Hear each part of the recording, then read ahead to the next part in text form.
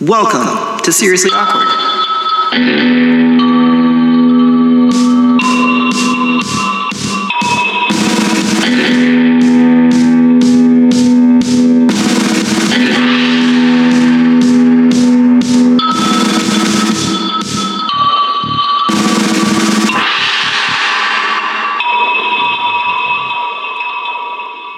I'm recording. All right. Sounds good. Here, I'll go ahead and I'm sorry.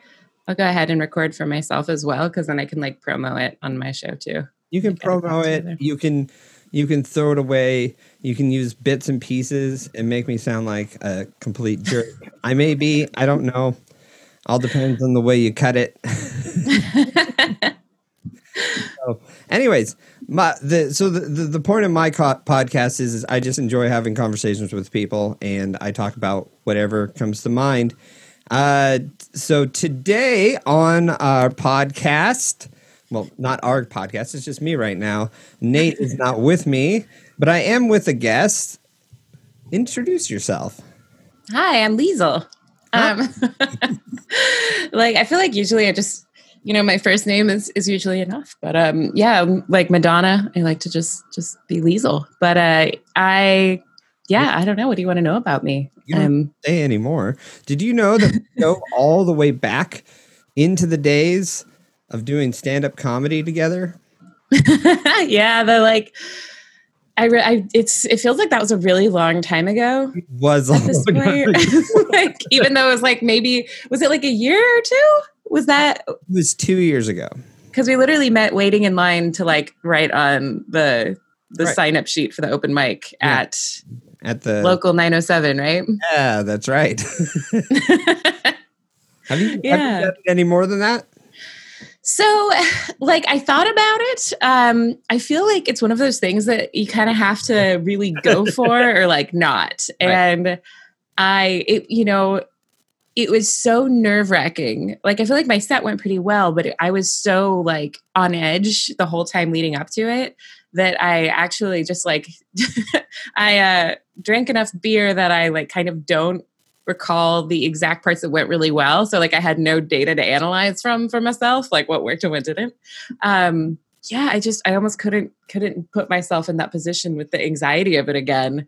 I still think about it, but so you did the one and done. Yeah, and I think like that was kind of a local 907 with their 5-minute sets being like what they use for open mics. That felt really long. So like I think if I did it again, I might start with something shorter. Right. Do like Jai Tai on Capitol Hill or something. I don't know any of the other ones. I've only done a couple of them. I did it like 7 or 8 times, and I kind of figured out that you do have that adrenaline rush, and you don't really remember what you said and what you fully didn't say. And I remember the first time I got on, I spouted off a bunch of stuff real quickly, and then I realized I didn't hit any of the notes that I wanted to hit. And then, as far as I remember, you did good the first time you went up. You got a few laughs, which is kind of rare in some newer environments areas. A lot of people don't laugh.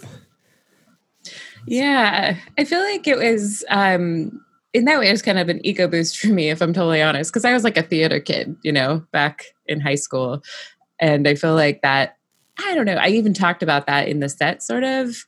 So I rested on easy with like my content, like I wasn't really trying to make any big jokes. I was just talking about when I played the Beast in Beauty and the Beast as like a 8th grader. Because I was like bigger than all the boys who were in my class. And so, that was like kind of just the story I told, which is inherently funny.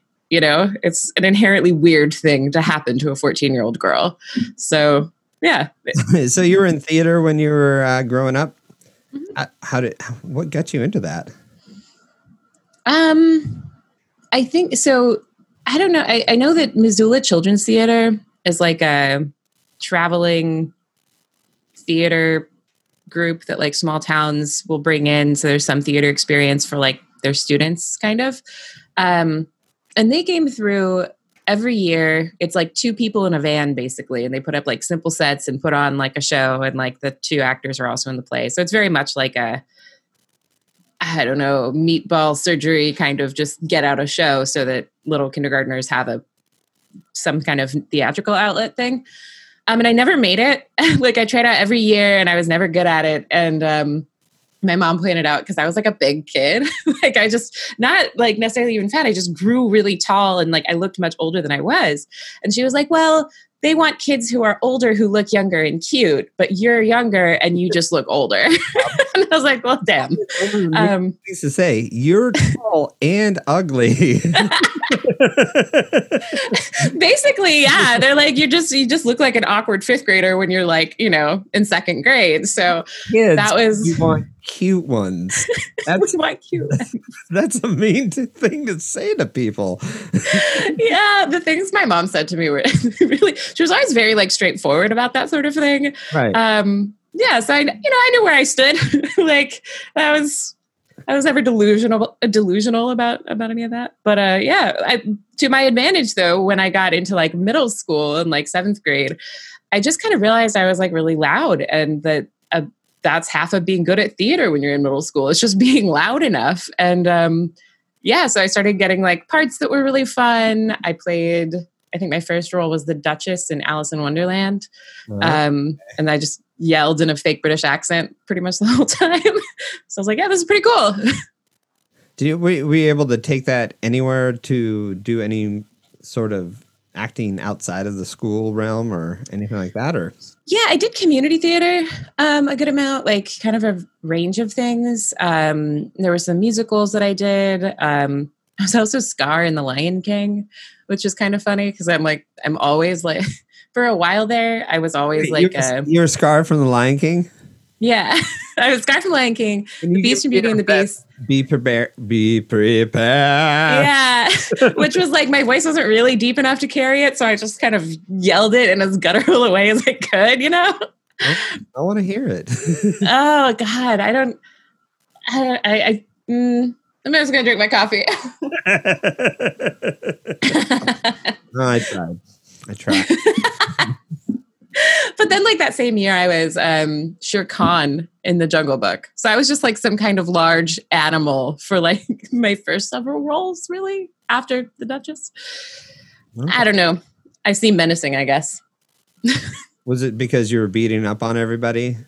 Yeah, I was just a large cat with aggression issues. Oh. That was my like it. That was my brand. That's cool. I mean, everybody's got to have their brand that they go with, and large mean cat is one way to go with things. Yeah. So what have you been doing?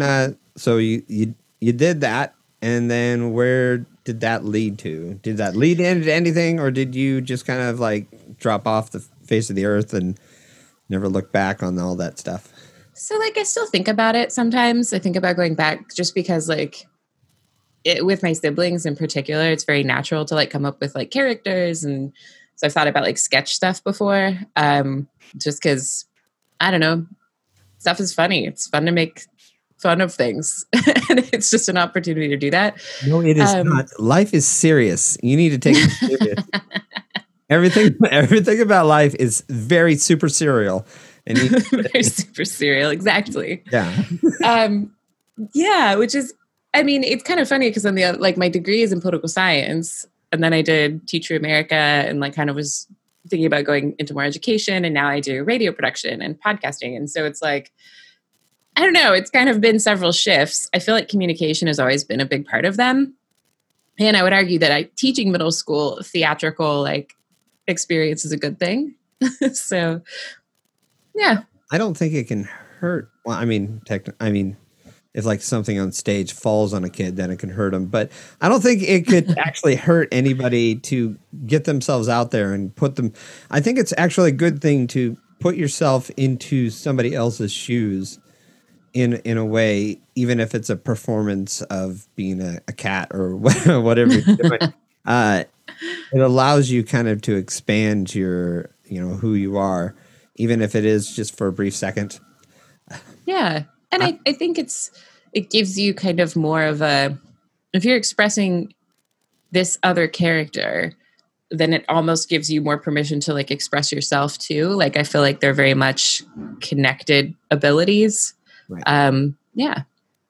So I when I was younger, I was a very shy person, but I would put myself into some local like church plays or whatever, and I would have people come up to me and say that, like, I would use those opportunities to be the loudest and expressive version of myself, and I would have people come up to me and say, one, I didn't know you could talk, and two, you're probably the best part of the whatever thing that they were watching.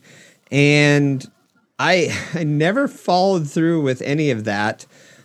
Also, I would sometimes I would show up to do the rehearsal, I would try to get a part, and they were, they wanted me in the play, but they didn't want me because I was also a kid, so I was a little bit all over the place.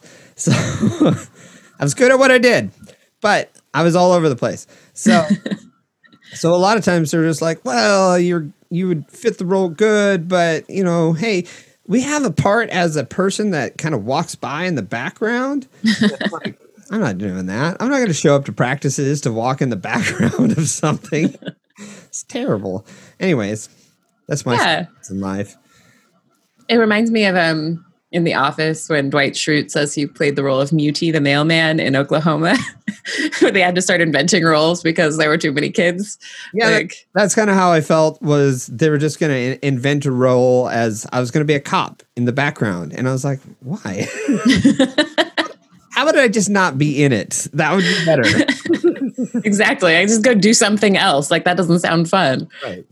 Yeah. So would you be interested in getting back into like a theater thing? Was that some of the idea behind joining stand-up, or?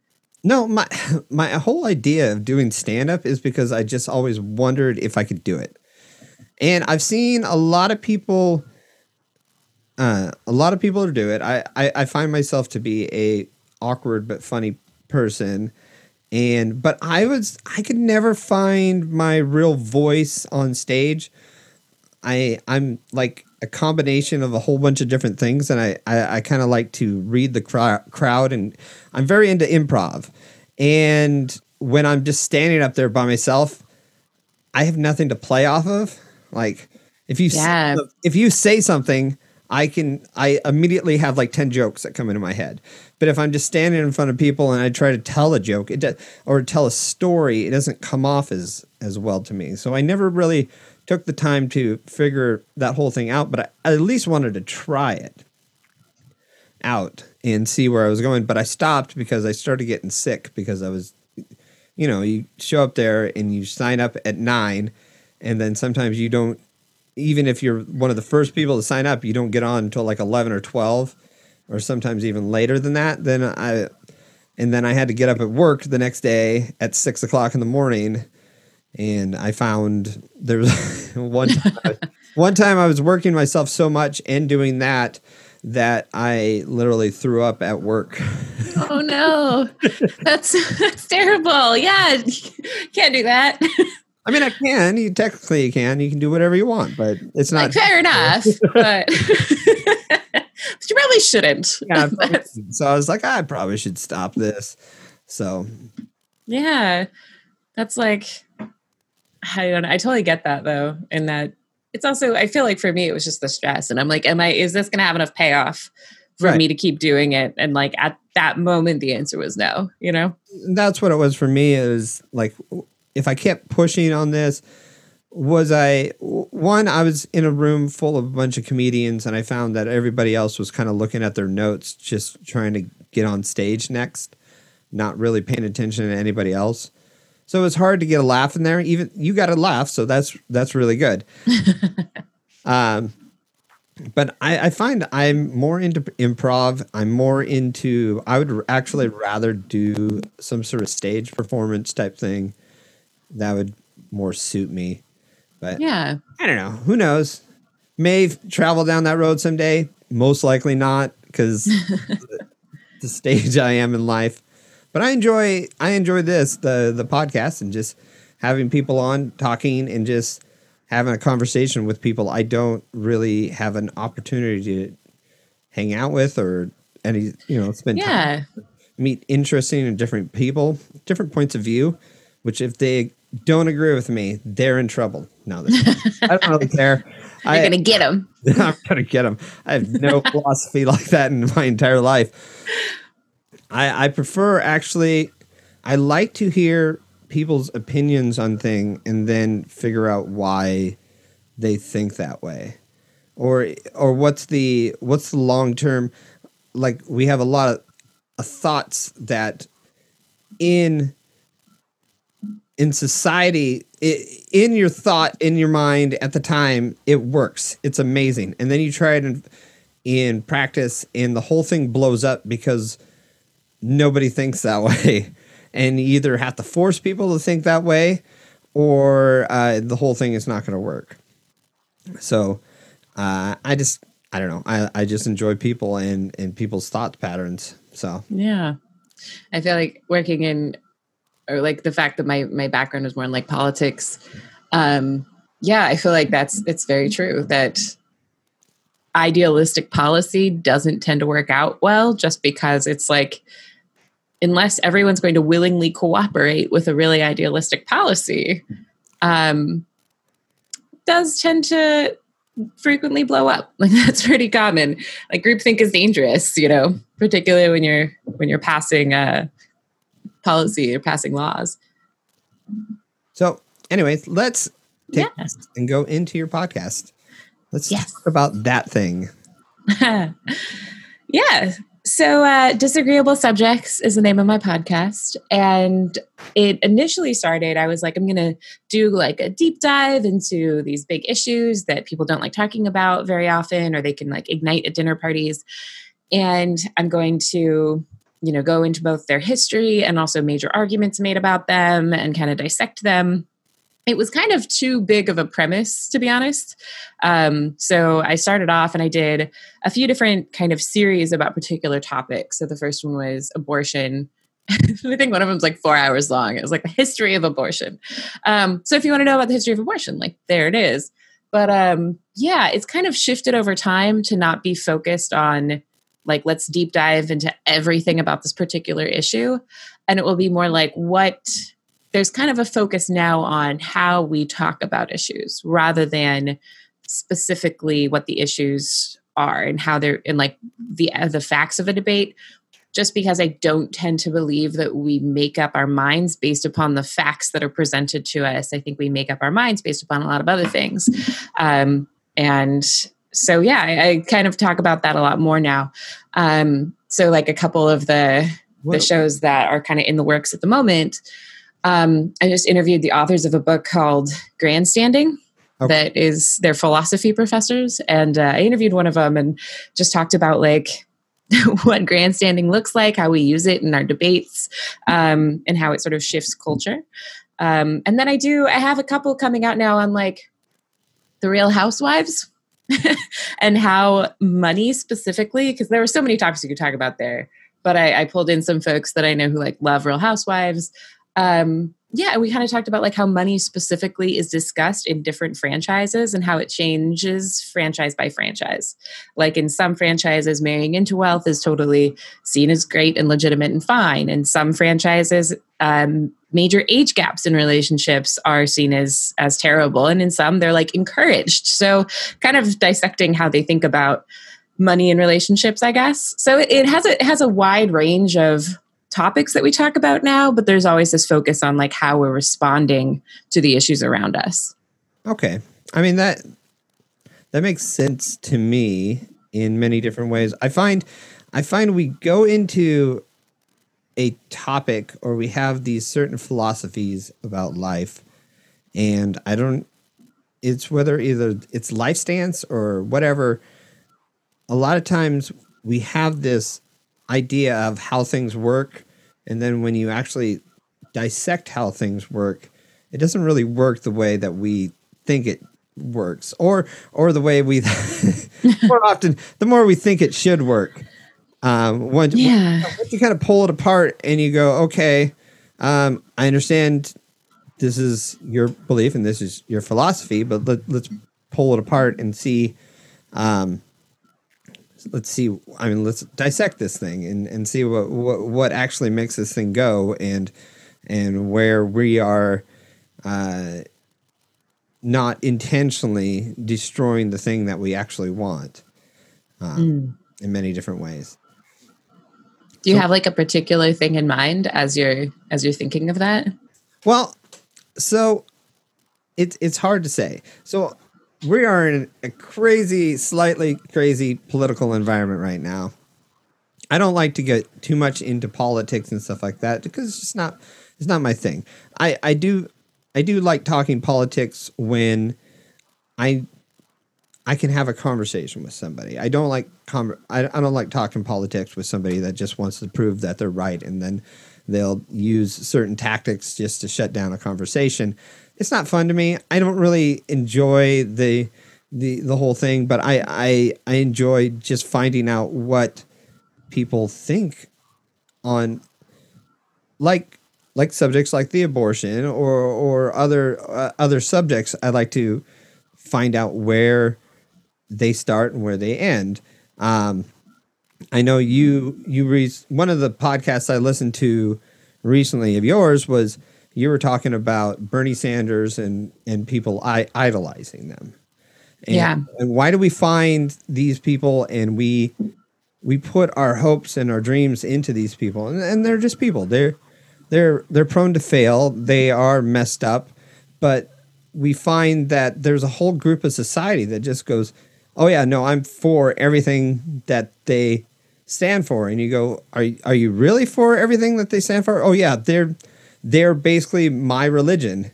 And I find that a lot of politics nowadays, it's a different form of a religion. And it just it makes me laugh because I came from a religious background and I've seen it. I've pretty much seen everything. And I immediately I go, oh, I know exactly what's going on here. You're seeing things in the way that you say this person or this thing, whether you were for Biden or Trump or for whoever you want, they're not going to save you. Yeah. Like I kind of think of the in many ways the presidency as the mascot for the country, that he doesn't really play on the field, but he does get the crowd to cheer and do other things for. Because everybody else does the actual work. He just sits there and he signs a paper, and then he, right now he just tweets about stuff and it gets people mad. And I'm just like, why are you so mad? Nobody really knows him. I don't know him. I've never had a conversation with him. I don't expect to have a conversation with him. So I don't love him. I don't hate him. I just think he's a person that's just out there in the ethos that does things that, why should I allow that to influence when I go pick up groceries? Yeah. or work around my house or do any of the other stuff. Oh man, why are you having a bad day? Well, because Trump, did you hear what Trump tweeted? I don't care. What does it matter? I got to in the backyard, and that's all. I'm here at the store to pick up some stuff so I can do my actual life. And that has so little impact on my life. I don't understand why people obsess about something that actually does not affect their life.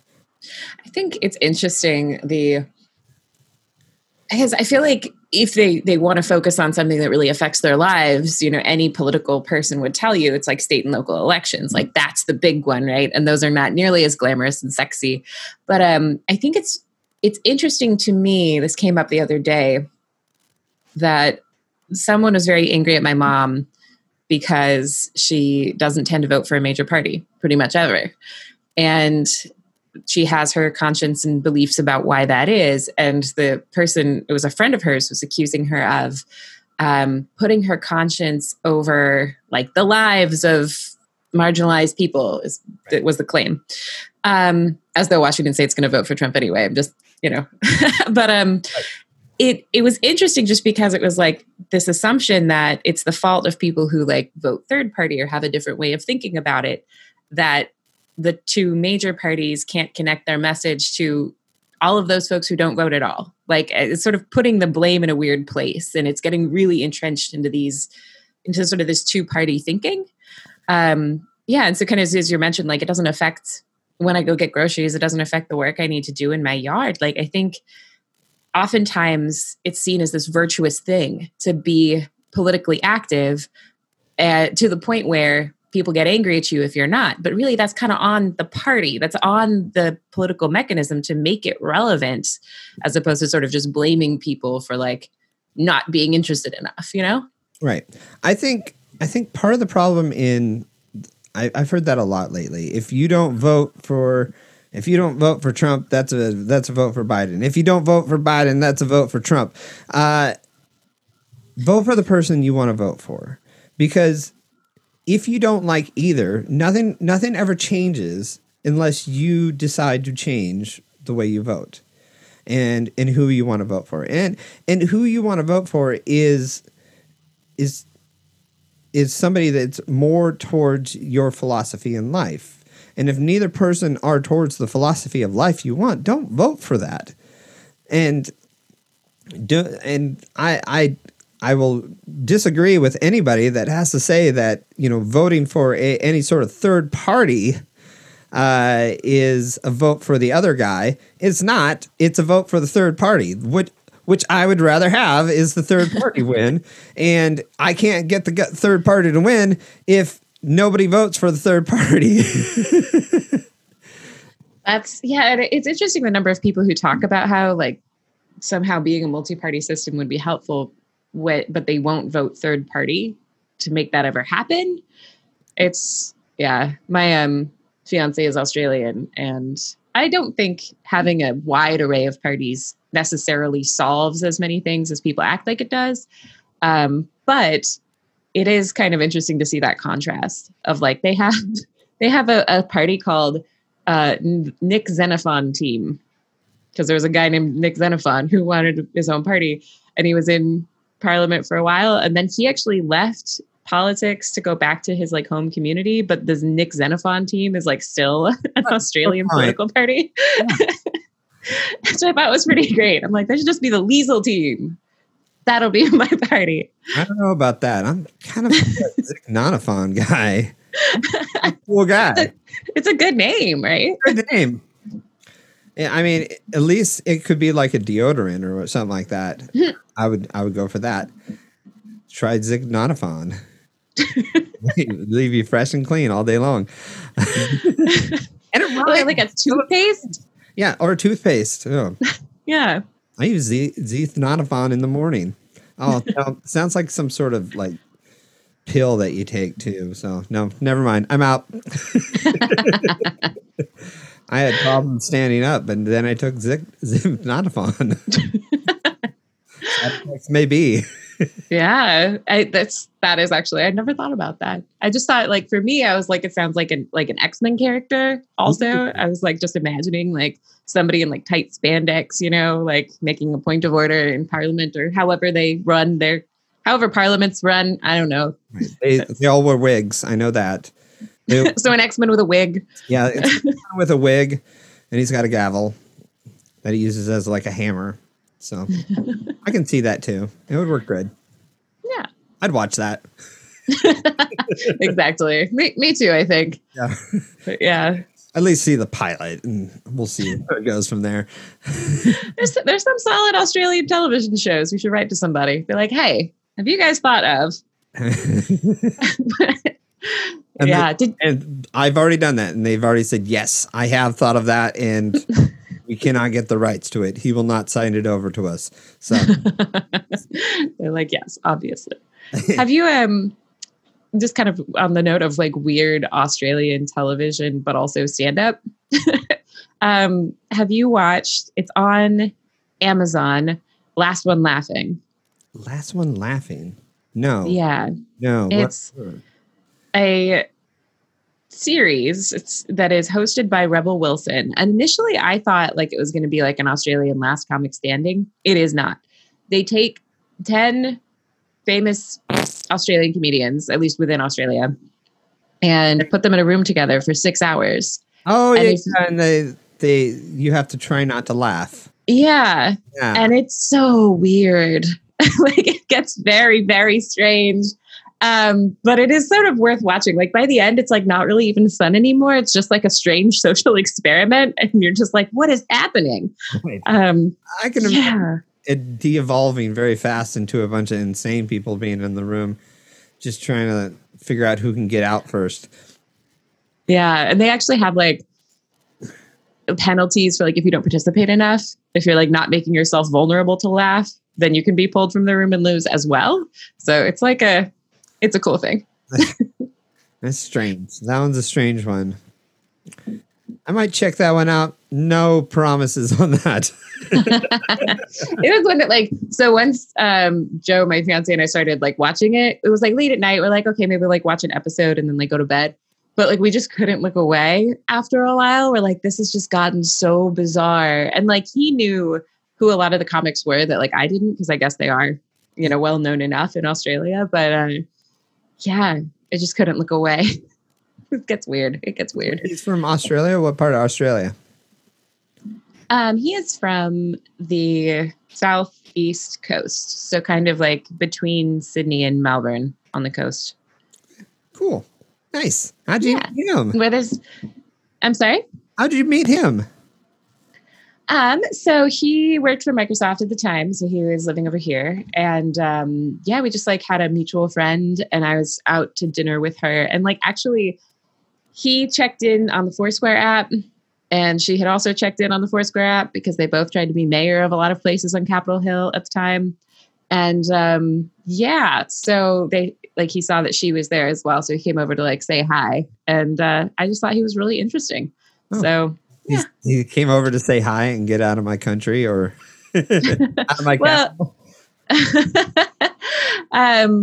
Seriously, I'm the mayor now. He was just, I don't even remember. I think our first actual conversation, we were talking about like different attitudes toward land, like sort of comparing like African Americans in the South and the idea of like land ownership and how that evolved over time, and Aboriginal people in Northern Australia and like how their attitudes toward land are the same or different. And that was like the first thing we ever talked about. So I don't know how we got onto that topic really. Like, I don't know where that started, but that was like our first conversation. And now theoretically, we would have been married last weekend if it weren't for COVID. So. Well, that's fun. Oh, that's great. Congratulations on not getting married yet. I know, right? It was just kind of like my future sister-in-law, Joe's sister, sent me like a screenshot the day it just said like 8 a.m. America. And she was just like, that's when I would have shown up. Is he over there now? Is he in lockdown with everybody else or? No, he's here. Okay, he's just good. in the other room. Hello. I don't think he can hear you. I have headphones in, so does he. Okay. I don't know if you met him. He was there that night I did the stand-up thing. I don't believe I did meet him. I met you. We hung out. We talked. We laughed. We made fun of everybody else. We went home because we were tired. Not together, separately. Yeah, Anyways, so let's get back to your podcast. Yes. Sorry. Yeah. What more do you want to know? Or do you just? Well, no. Talk a little bit about. So, you found that yourself is getting deeper into more dissecting, like what people, I guess the way people think on the whole process. What makes you interested in that? I think it's a few things. One is that I am also from kind of a religious background. And so like, I think watching people do sort of mental gymnastics to make aspects of their religion work when I was younger, when they could even see that the text maybe didn't say the thing they were claiming it said, or was translated in a really weird way, or basically the facts of reality did not line up with what they were saying in their faith. and I went to a Baptist church. So it was kind of very evangelical, pretty hard line in a lot of things. It was always just interesting to me to watch how people would continue to justify their points, and how they, not saying all religious people do this to the level of nonsense that I saw some folks do, like how much they had to believe or else their whole identity would fall apart. And I think when it comes to like political arguments and, I don't know, views on a lot of the major issues that are happening right now, I think you see that same sort of motivation often. It's like, I have to be this kind of progressive, or I have to support Trump, or I have to, it's almost this sense that how they have defined themselves as a person is so caught up in these, what they perceive as values, but frequently are just sort of policy decisions, that they can't let it go. So having a rational argument, having a debate isn't really I don't think it's necessarily the best option in those instances, right? Because you're arguing against someone's full identity. And so, yeah, I think, so me dissecting kind of how we talk about this, for me, is a way to make sense of what identity they feel they're clinging to. Right. So I've thought about it this way, and I've heard it told this way, is that if you want to have a conversation with somebody, don't get them in the fighting stance, I guess. Is basically, if I attack somebody's beliefs, something that they find is one of their core beliefs, they're automatically going to go from a stance of I'm willing to have a conversation into a fighting stance. And then once you're in a fighting stance, that it's just defending everything, you're just blocking, just trying to block everything. And so it's very difficult to have that conversation, read somebody's body language and go, okay, I feel like we just crossed the line. Let's pull it back a little bit and see why I got that response out of you. Like,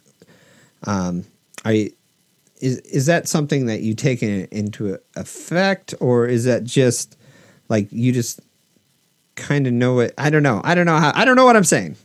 Anyways. Yeah. It's interesting because like there are certain phrases I really actively avoid sort of for that reason. And I avoid them generally, not just in the sense of like when I'm having an interpersonal conversation with a particular person, I guess, but saying things like, well, wouldn't you say, like that phrase always is preceded by you trying to like give a point you think this other person can agree with, but actually is just going to get their hackles up even more. It's just like these certain things that like put people into a defensive stance. I think I take it into account, but at the same time, like, I think I make a big distinction between like, I'm a big believer, and I say it a lot, that you can be a smart person saying a stupid thing. And I want to talk about like why smart people say dumb stuff and how that happens. And so I try to kind of make it not as super personal as it could be like, I think you're a super smart person. I think you're great. I think this thing you said was not thought through and is not coming across how you seem to think it's going to, like I try to break that down a little bit so it doesn't feel as personally attacking. But I also think at the same time, there are going to people who will feel personally attacked by you having an opinion at all. So you got to kind of just be like, all right, sometimes that's going to happen if you're going to talk about anything, Yeah, I find that you're not going to get here's the thing about life. You're not going to get along with everybody. You're not going to be friends with everybody. Stop trying to be friends with everybody, because some people like to play bingo, other people like to play basketball, and other people just like to sit and watch the whole thing. You're not going to be friends with all those people.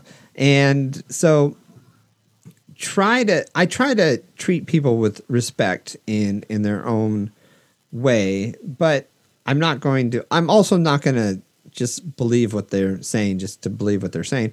That part of it is I got that from the being around the church is in the church. I found that everybody was telling me, well, you have to believe this certain thing and you have to respond in this certain way. And you have to, all these people are somebody you inspire to be. And in many ways, I was like, they're just people. If you look at the Bible, it's a writing of a bunch of people who were trying to do their best in the situation that they were in at the time. And most of them screwed up really bad.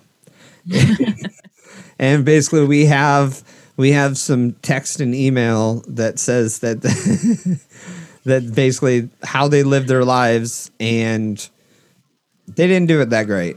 And that just tells me that I can do it not that great as well and be on the same level as them, but they're not looking up themselves in the Bible and going, what would I do? They're just like, I'm just going to do this in the situation. So yeah. Yeah. I mean, I think my big thing too with the Bible, and this is actually less, I realize, with the Bible itself, more with the church, I think maybe now, is how, what a cop out things like sin are. You know, I tend to be of the belief that people do bad shit because either it was the best situation or the best option they had at the time, or they just wanted to. Like, I do think there are people who just wanted to do the terrible thing, and so they did, you know, David and Bathsheba style. And it was interesting to me just to be in this church that always blamed everything on sin.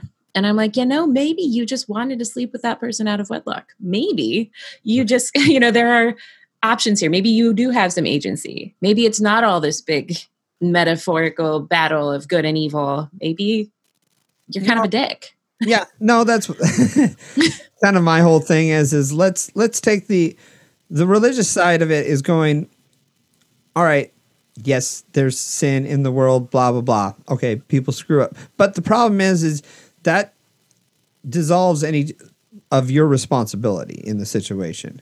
And your responsibility should be, I did this thing because I wanted to, or because I wanted that hamburger because it sounded good. It smelled good. It's not a sin. It's just something I did. Somebody could say, well, you shouldn't have had 16 of them. Or, a little gluttonous that day, I guess. Whatever. You can say that it's a sin, or you can just say that's just a person responding in the situation that they were at. Mm-hmm. And am I going to judge that person and how they live their lives? Why? I find it funny that in many different religion cultures that they want to bash somebody for who they love or they're with, whatever. I don't want to know who my straight friends, I don't want to know them, who they're sleeping with. I don't want to know anything. I don't want to think about either side. I don't care. It doesn't matter to me. Like, why? I don't understand the philosophy of why should I try to control somebody's life that I have an interaction of maybe 3.2 minutes in my entire month or less than that. Why should I try? Why do I care? I should care about the person. I should care about what they're going through at the time and stuff like that. That's more important than what other things they're doing. Whether they're, gay, lesbian, straight, Mexican, Canadian, I don't know. Not Canadian. I don't like them. I like how their sexual orientations and then also Mexican and Canadian. whatever your thing is, I don't know. Right. Except for those Canadians. I'm not a big fan. My grandmother is Newfoundlanders, so they're like Canadian-ish. Yeah, well, my family is technically French Canadian. Part of it, I don't like that part. Yeah, I know. But it explains why I like French fries so much. So, poutine. You're not just like a poutine addict. No, no. I've actually never had that, but I've heard it's amazing. Yeah, it's really good. I mean, how could you go wrong? It's French fries, gravy, and cheese curd, But yeah, going back to the thing, I don't understand why people, especially in the religious realm, but also in politics realm, where we base things off of trying to control or manipulate people that you have less interaction than like the thing is I find that people think that they're more important than what they are to other people. If I have an interaction with somebody at the store and I get in a fight with them and we yell at each other and all that happens is that person goes home, says maybe one or two times that I got in an argument with some jerk at the store, and then they move on to their day. Oh, okay. Well, what else is going on? You're not that important. Yeah. My grandpa. Oh, sorry. Go ahead. Oh, I was going to say, so why do we act like everything we do is important to everybody else? And my opinion about how somebody else should live their lives is very important, because in the end, it doesn't matter. I like you. You're pretty great. You're funny. I want to promote you as much as possible. But at the same time, you have no influence on my life. I can't make you go try poutine. I can just highly recommend it. Right. Exactly. And in the end, that may or may not, be a contributor to my life. I would rather be a force that if you have the interaction with me, that you come away with something a little bit better, or like we have a good conversation or something like that. I care more about the interactions. I think if you really want to change the world in many different ways, you infect the sphere in your realm, the people that interact with you. Yeah. I mean, my grandpa always would talk about how, if we only really knew how infrequently anybody else thought about us, and we spent all this time being so worried about, whether it's self-conscious about things or worried about what effect we're having on somebody, when he's like, yeah, they're probably not thinking about you. And he is a quite religious person, but that was his takeaway. Like, just people don't think about you that much, just sort of freeing. It is. I tell people that, and people, I don't know, sometimes they get sad. And I know, because I think it can be seen as sad. It can be seen as sad, but only if you care what people think. I find it the most freeing thing in the world to know that we will get off this conversation and you will move out with your day, and somebody will say, how was the podcast? And then you will say, it was good. And then other than that, so I do Uber and Lyft for a living, and I have people in it's been a while since I've had people in my car, but when I had people in my car, we'd have some good conversations. And then at the end I would say, but don't take my advice. I'm just an Uber driver. Don't let my 3, 4 minute, 30-minute conversation in the car influence your entire life. Yeah, it's just like, well, and or do I don't know, who cares? Like, it's kind of this. I don't know if you ever watched D'Angelo Wallace on YouTube. He's a creator I like, but he ends almost all of his videos with he's talking about some drama thing that happened or dissecting something that went on, and he just ends it all with but nobody is gonna, Jeffree Star doesn't care what I say about him, so I don't know, who cares? And every video almost is, I don't know, who cares? And I kind of like that. I'm like, he's putting all this effort into creating this really cool video, and then it's just but we are but mortal, basically, Well, I agree with that philosophy. So, just for the fact of I like to create things.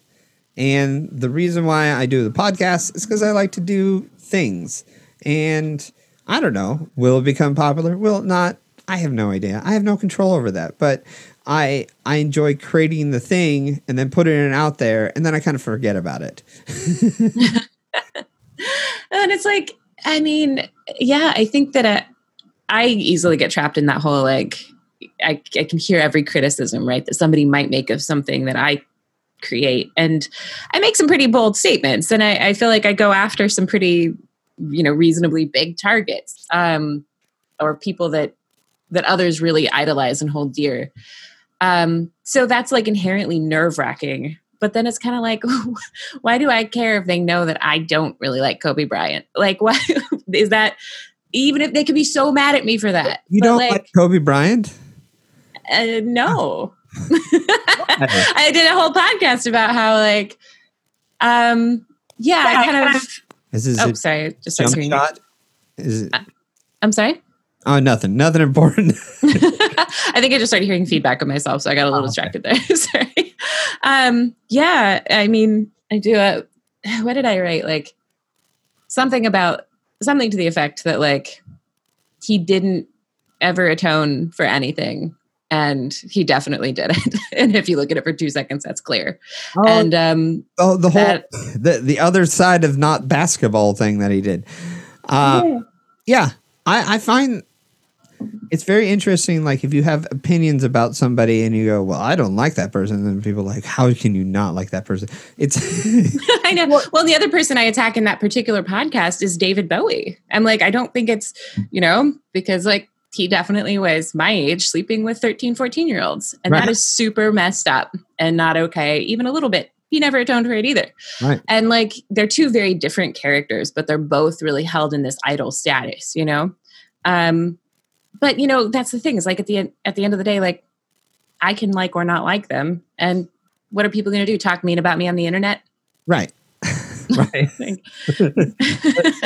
They're not real. The people that talk bad about you are not real. It's like it doesn't matter. Like it's only real if you make it real. It's literally a text on something imaginary in space that you can look at. And you go, oh, okay.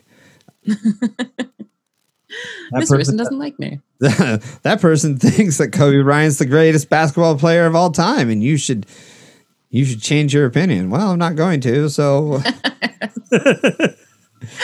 Yeah, I feel like that happens a lot with when people. Oh, sorry. Go ahead. I was going to say, if it helps, I don't like Prince. I think he's a terrible artist. There you go. See, I have a few that are controversial as well. Prince, not a big fan. I think he's extremely overrated. Great guitar player. His music sucked. Sorry to say. And also Nirvana, not a big fan. That is definitely controversial in the Seattle area. I feel like in particular, like nobody listens to Nirvana who's like 20 or under. Like maybe there's a few Gen Zers down there who like. Oh no, tons of them do. And like, okay. Because I was involved with the music scene, and somebody would come up to me and they would say, "Hey," I would say, "So what do you like?" They'd be like, "Oh, I like this band. Oh, I'm really into Nirvana." I'm like, oh, God. Yeah, but like, does that mean they've listened to more than like 3 songs? I'm like, I feel like there's a lot of like Nirvana posturing, I think so. I think it's like one of those bands where you say, well, yeah, I like this band. Oh, you are in the know. Young man, I will take you to the front of the line. I didn't know you were a big fan of Nirvana. Exactly. That's amazing. Oh my gosh. I remember, so when I was teaching, this is just kind of a funny music. My students universally loved Nicki Minaj. And like, if you're teaching, 5th and 6th grade, so they're like 11 to 12 years old on average. And they think you're like a million years old. I was 22, but they thought I was like a million years old. I was the oldest person ever. And at one point I pointed out like, yeah, Nicki Minaj is like a good amount older than me. And they lost their minds. They could not handle the fact that this old, uncool teacher was actually younger than this musician they thought was cool. Like it was amazing. My favorite thing. That's apropos of nothing, but also it's just a funny story that I love. No, I think that's great. And Nicki Minaj is old. Sorry. She's like kind of older now, which is sort of inspiring because you're like, all right, I can. Right. I don't know. Yeah, exactly. Be sexy when I'm older too, I guess. I don't know how that really affects me other than like, sure, why not? It affects you. It affects your life huge. I know. What's her name? Nicki Minaj. She affects my life in so many different ways. I don't even know. I like the what's her name. I'm like, I don't even know how to. I couldn't even spell her name if I had to. But she affects my life. I just know that. I mean, I will say, I think the Pink Friday album is worth listening to. That's her first big one. And it's nice to see. That under advisement. I will definitely think about it and then immediately forget about listening to that album. E13, listen to Pink Friday. Right. You might do that on the same day. Yeah. I was told to do this. Now I have to. Now I have to do it. I have to. America, you cannot stop me. Yeah. So, what do you got coming up on your podcast? So we have the show about grandstanding that's coming out, I think this week, probably tomorrow. And then honestly, like I have started to create compilations of this. I just love reality TV. It's I don't defend its quality so much as I defend the fact that there are valuable things to learn from reality TV, and watching Game of Thrones or something like that is not inherently like better. It's just kind of elitist, you know? So I have one breaking down how one particular housewife talked about Trump's election, and coming from this perspective of she's an extremely left-wing person. She married a Kennedy. She was a reporter for ABC News. And then she became a Real Housewife.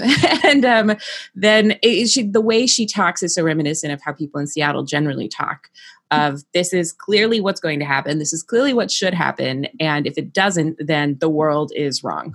Then history is wrong. And I'm on the right side of it at the end. And she's talked that way about everything for about 4 years, since he was elected. And it's kind of a deep dive into like how people respond to that sort of attitude with a Real Housewife as an example. So it's kind of fun. So we got at least, those are kind of what I'm working on right at this moment. I went through my list of ideas, which is 146 topics long right now. So we'll have to condense it. I'll probably be going after, I try to balance out going after someone who's doing something I don't like with highlighting someone that I do. So there's people I'm reaching out to right now who I think have done like great stuff that's sort of courageous or amazing in small ways. So I guess you'll have to just like stay tuned and see what comes out at that point. Sounds good. I've liked what I've heard so far. Thanks.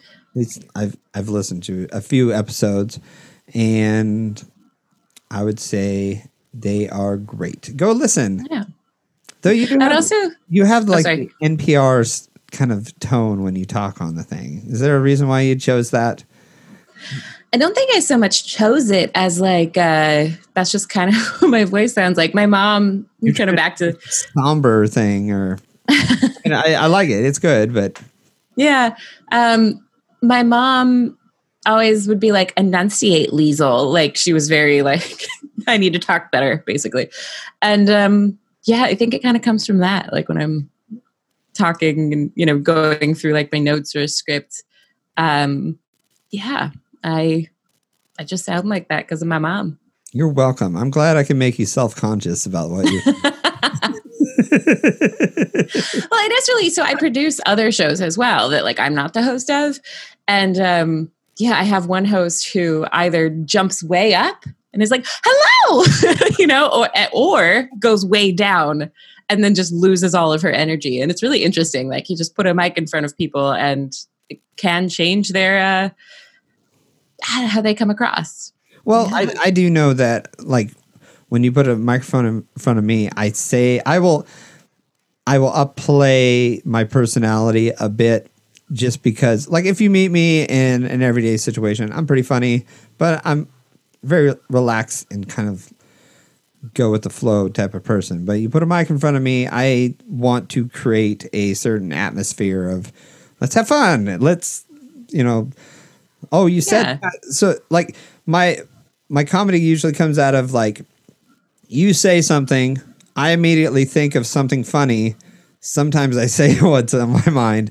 Other times I don't because it's not appropriate for children under 14. Not really. It's never usually go that bad, but I just a funny moment for me in life sometimes. It's the same. It's the same in real life. I see all these things happening, and I have that thought of that that just makes me laugh, and I just can't say it because I have no audience to listen to, or it would be completely out of context to everybody else. In normal life, if I say stuff, people look at me and go, "Oh, what's wrong with that guy? Yeah, like, and I feel like that's maybe why people start going into things like podcasting, to be honest, because it's like, because you want to have a context in which you can say the things you think of. Right. And they're not always appropriate. Or like in my instance, I feel like your conversations are short most often, or if you're with a group, you have to give like the highlight of what you're thinking, which can easily be misinterpreted. So like, I'd rather not say it at all if I can't give people context around it. And I don't know. Yeah, that's kind of where I'm at as well. Not going to respond to people over a text message because or tweet something out, because everything can be like, I find that the lowest form of communication is over text. The best is person to person, and in between is all the other steps.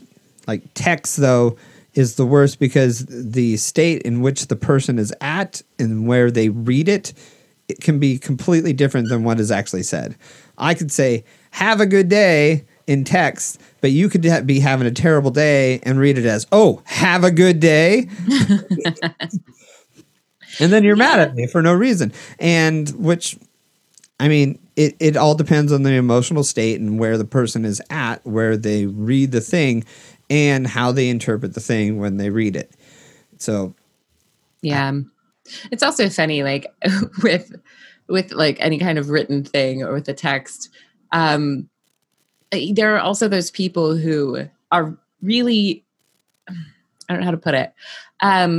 They come across badly because they're an asshole. That's why they come across badly. And then they use the medium as a defense of why you just read it wrong. But you're also like, but I also know you and you're a jerk.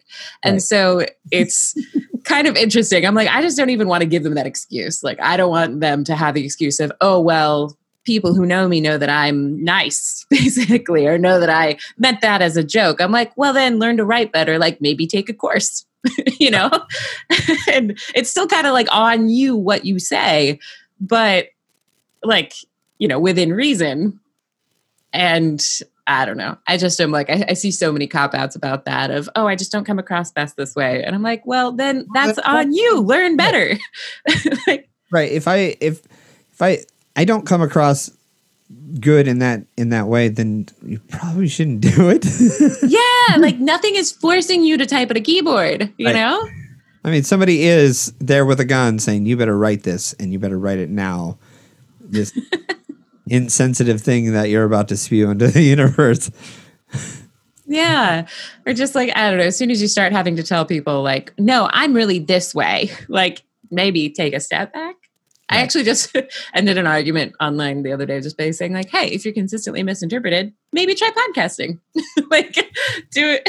And I don't think they liked it. But well, I can totally understand that.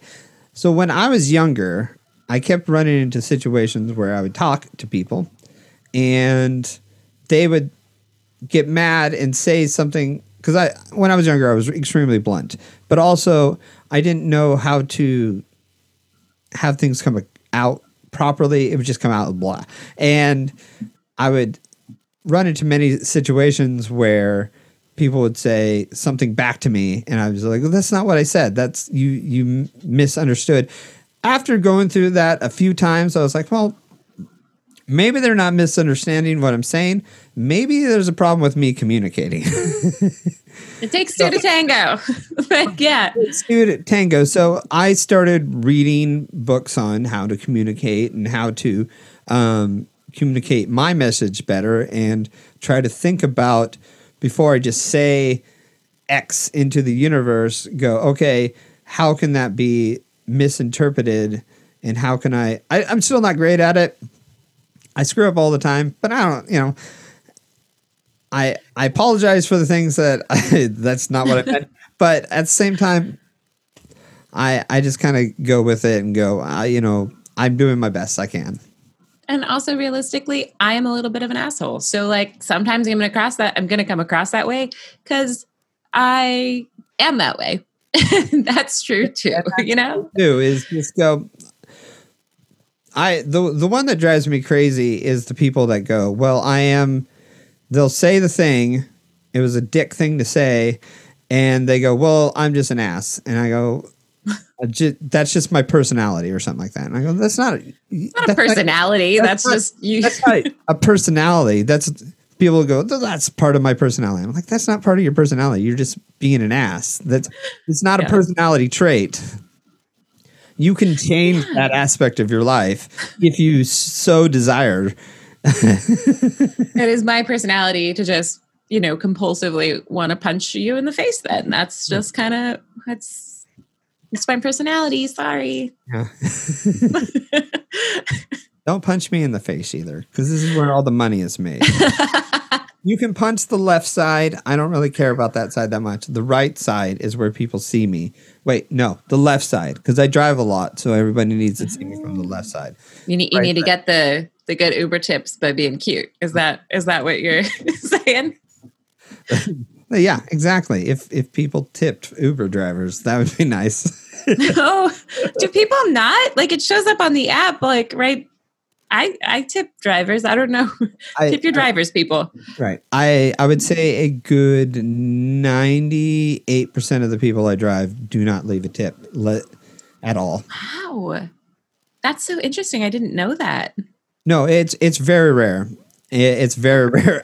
When I get a tip, I go, oh, somebody gave me a tip. That's cool. I mean, that was very nice. But I get, when I originally started doing it, I was told, oh, you get a lot of tips, so expect that. And when I started doing it, I was like, nobody tips. Everybody thinks is this as something they deserve already, so they're not going to tip for something that they feel like they've already deserved. Like, that's so weird. Like, I mean, the philosophy behind tipping is weird. And I do support like restaurants and things who like abolish tipping and just pay a fair wage and everybody, that's great. But like currently we live in a society where people do need tips. And I just feel like if you don't, it's a couple bucks. It auto prompts you on the screen.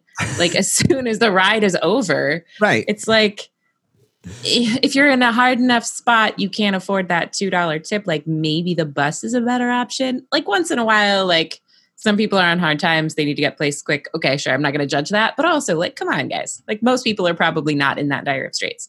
Right. Like, There's a few things that are interesting about Ubering people. One, I get a lot of great conversations with people. But two, the people I know that are going to be that tend to waste my time the most are the people I drove 15 minutes to pick up. I get there. It took me 15, 20 minutes to get there. They know I'm coming. And then they go, oh, I'm not ready yet. Can you wait a few minutes? And then from there, I go, because I have no idea where the person's going until I push go. I don't know how far you're going. I don't know any of that information.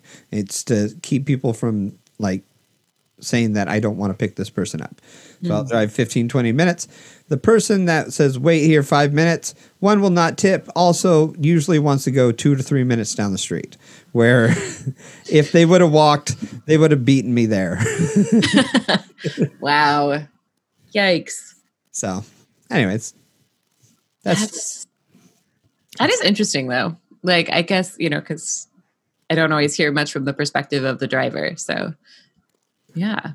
It's because nobody talks to us. We're very sad people. Well, like I hear about their lives in general, but I don't really, because like I met once my Uber driver, he had just had an arranged marriage. And so we talked about that. That was an interesting situation. Yeah. He was initially from India. And so he was like tired of dating. And so his sister and his mom went to India and like found someone for him to date or to marry. And yeah, he was like, so that's just, I don't know how we ended up talking about that. It's not like I asked like, oh, hey, did you have an arranged marriage? You look Indian. Right, like that. I know I didn't ask specifically about that, but it was, yeah. That's a thing. Apparently it is. No, it is a huge thing. I've known a bunch of I've had a few Indian friends that they date like crazy. And then when it comes down to time to it, they do the arranged marriage after they've kind of live their life for a little bit. Probably not the worst plan. I mean, if you're looking for a companion who's like in it for like the same objectives that you are, like, I don't think it's a bad idea necessarily. No, I've already started arranging other people's marriages, and some of them are already married. So I'm like, you're going to need this. This person is on waiting for you. Wow, that's kind of hilarious. It's like doom for like, just so you know, when your marriage does fail, I've already picked out your next spouse. So Right. And you're welcome. Right. You're welcome. I have this guy or girl. It's perfect for you. But I'm married. Yeah, I know. I know, buddy. I know. Yeah, you jumped the gun on that. Come on. Sorry. Anyways, now we've gone off on all weird topics. Yeah, all of the rails. We're left far behind. Yeah, that's kind of what I do. I see a shiny thing and I just go for it. Anyways, where can people find you? How can people look you up and all the other things that you're doing in the world? This is your time to plug away. Mm-hmm. So you can find Disagreeable Subjects, which is my podcast, at disagreeablesubjects.com or on any podcatcher that you prefer. You can also, just kind of throwing this out there, on disagreeablesubjects.com, I'll also be advertising and talking about the shows that I produce, not just the ones that I host. And so if you have an interest in arts and culture in Seattle, we're launching a new podcast that kind of focuses more on that. If you have an interest in specifically Seattle area politics, I have a podcast on that I run, hosted by a local political consultant, Crystal Fincher. So yeah, there's like a few things. You can find all that information though at disagreeablesubjects.com, where I'll just keep posting other projects that I do. All right. Sounds good. It has been a delight. Hopefully you had a good time, and I didn't, because you talk to professional people and I am far from it. No, it's fun. And honestly, like, I think that, I don't know, I think people can get really boring once they start thinking of themselves as super professional. So it's nice to talk with somebody who's like, not so hung up on like being the most elite professional, in the biz, right? I am the most elite. This is as elite I can get, and professional. You have a cool microphone setup. I can say that. Like, it looks better than mine. Mine, like, little blue snowball here. That's what I said. I am professional. I am 100% something. And the word will come to me later on in the day, and I'll remember it, and I'll be like, ooh, got her. Anyways, it has been a pleasure. I'm going to let you go and follow her. One more time, say your things. Disagreeable Subjects. All right. Just look it up anywhere. It's a Disagreeable Subjects is like, it automatically pulls me up. So, just Google it. Yeah. Be careful what you Google, but Google it. All right. Talk to you guys later. All right. I am out of here. I don't know. I've never signed out like that way before. Why did I say that? Weird. Anyways, all right. Bye. Thank you for listening to Seriously Awkward and Friends. Please like, subscribe our Facebook page, and think about becoming a Patreon member. And listen next week.